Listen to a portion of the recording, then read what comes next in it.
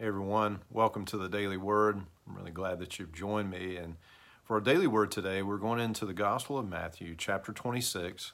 I want to share just a portion of verse 24 with you, and then just like to talk today with you for a few minutes about what it means that Jesus Christ died on purpose. For the Son of Man must die, as the Scriptures declared long ago. Truth is that Jesus' death was not a surprise, wasn't a surprise to Jesus, wasn't a surprise to our Heavenly Father. Jesus was not a political or a religious martyr. That's not what was happening on the cross. His death was a purposeful act. It was, and is God's plan of salvation, that Christ would die. He would die for us, for the forgiveness of our sins.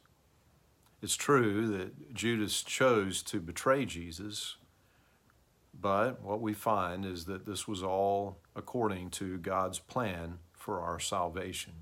I want to share just a portion of Isaiah 53 with you because, as Jesus mentions here, as the Scriptures declared long ago, and Isaiah 53 is one of the clearest prophetic words on the crucifixion of Jesus, beginning now in verse 8.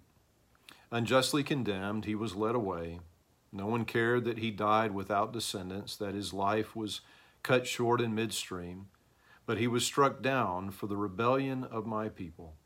He had done no wrong and had never deceived anyone, but he was buried like a criminal. He was put in a rich man's grave. But it was the Lord's good plan to crush him and cause him grief. Yet when his life is made an offering for sin, he will have many descendants. He will enjoy a long life, and the Lord's good plan will prosper in his hands. When he sees all that is accomplished by his anguish, he will be satisfied. And because of his experience, my righteous servant will make it possible for many to be counted righteous, for he will bear all their sins. And thanks be to God, he has. And I'd like to invite you to think with me about what this means. Consider, first of all, God's great love. God did not have to do this. We didn't deserve for God to do this. There was no merit in us that would cause God to do this. It was only, entirely in God's love. It is because he loves us that he gave the gift of his Son, our Savior Jesus.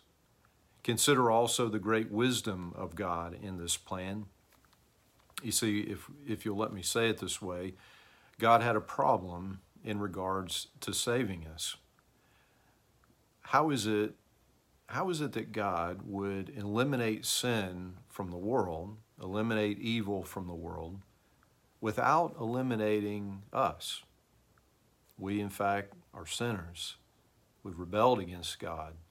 We have made ourselves to be enemies of God. How is it that God could eliminate sin without eliminating sinners? How could God deal with this sin while acting out of his good character, his just character?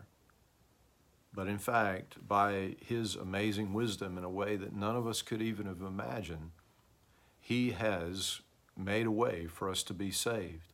Jesus Christ, the Son of God made flesh, fully God, fully man, was innocent. He could take our sins. He could stand in our place, and he has. Would you consider also God's foreknowledge that we see Judas and we see him clearly making a choice.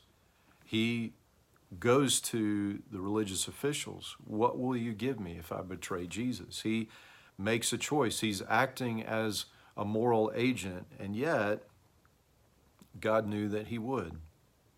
And it was, in fact, a part of God's plan of salvation. And so, as we think about God's foreknowledge in our lives, it is of great comfort to know that God knows what we will face, that God is, in fact, working all things together for good. He stands above time and history, and so all that happens to us, he has already seen, and he is already working it together for our good.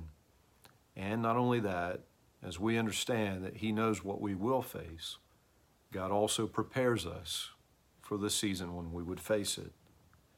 And friends, at the end of the day, what I believe is God's leading for us on this day, at least in part, is that since Jesus died for us on purpose, that we should live for him on purpose. Purposely, we should seek to glorify him, to obey him. There are challenges and struggles in this life, within us, outside of us, and yet, because Jesus died for us on purpose, let us therefore be very intentional to seek him, to honor him, to obey him. In Jesus' name, amen. Amen. And friends, until we have a chance to speak again, I pray that God would bless you and that he would keep you.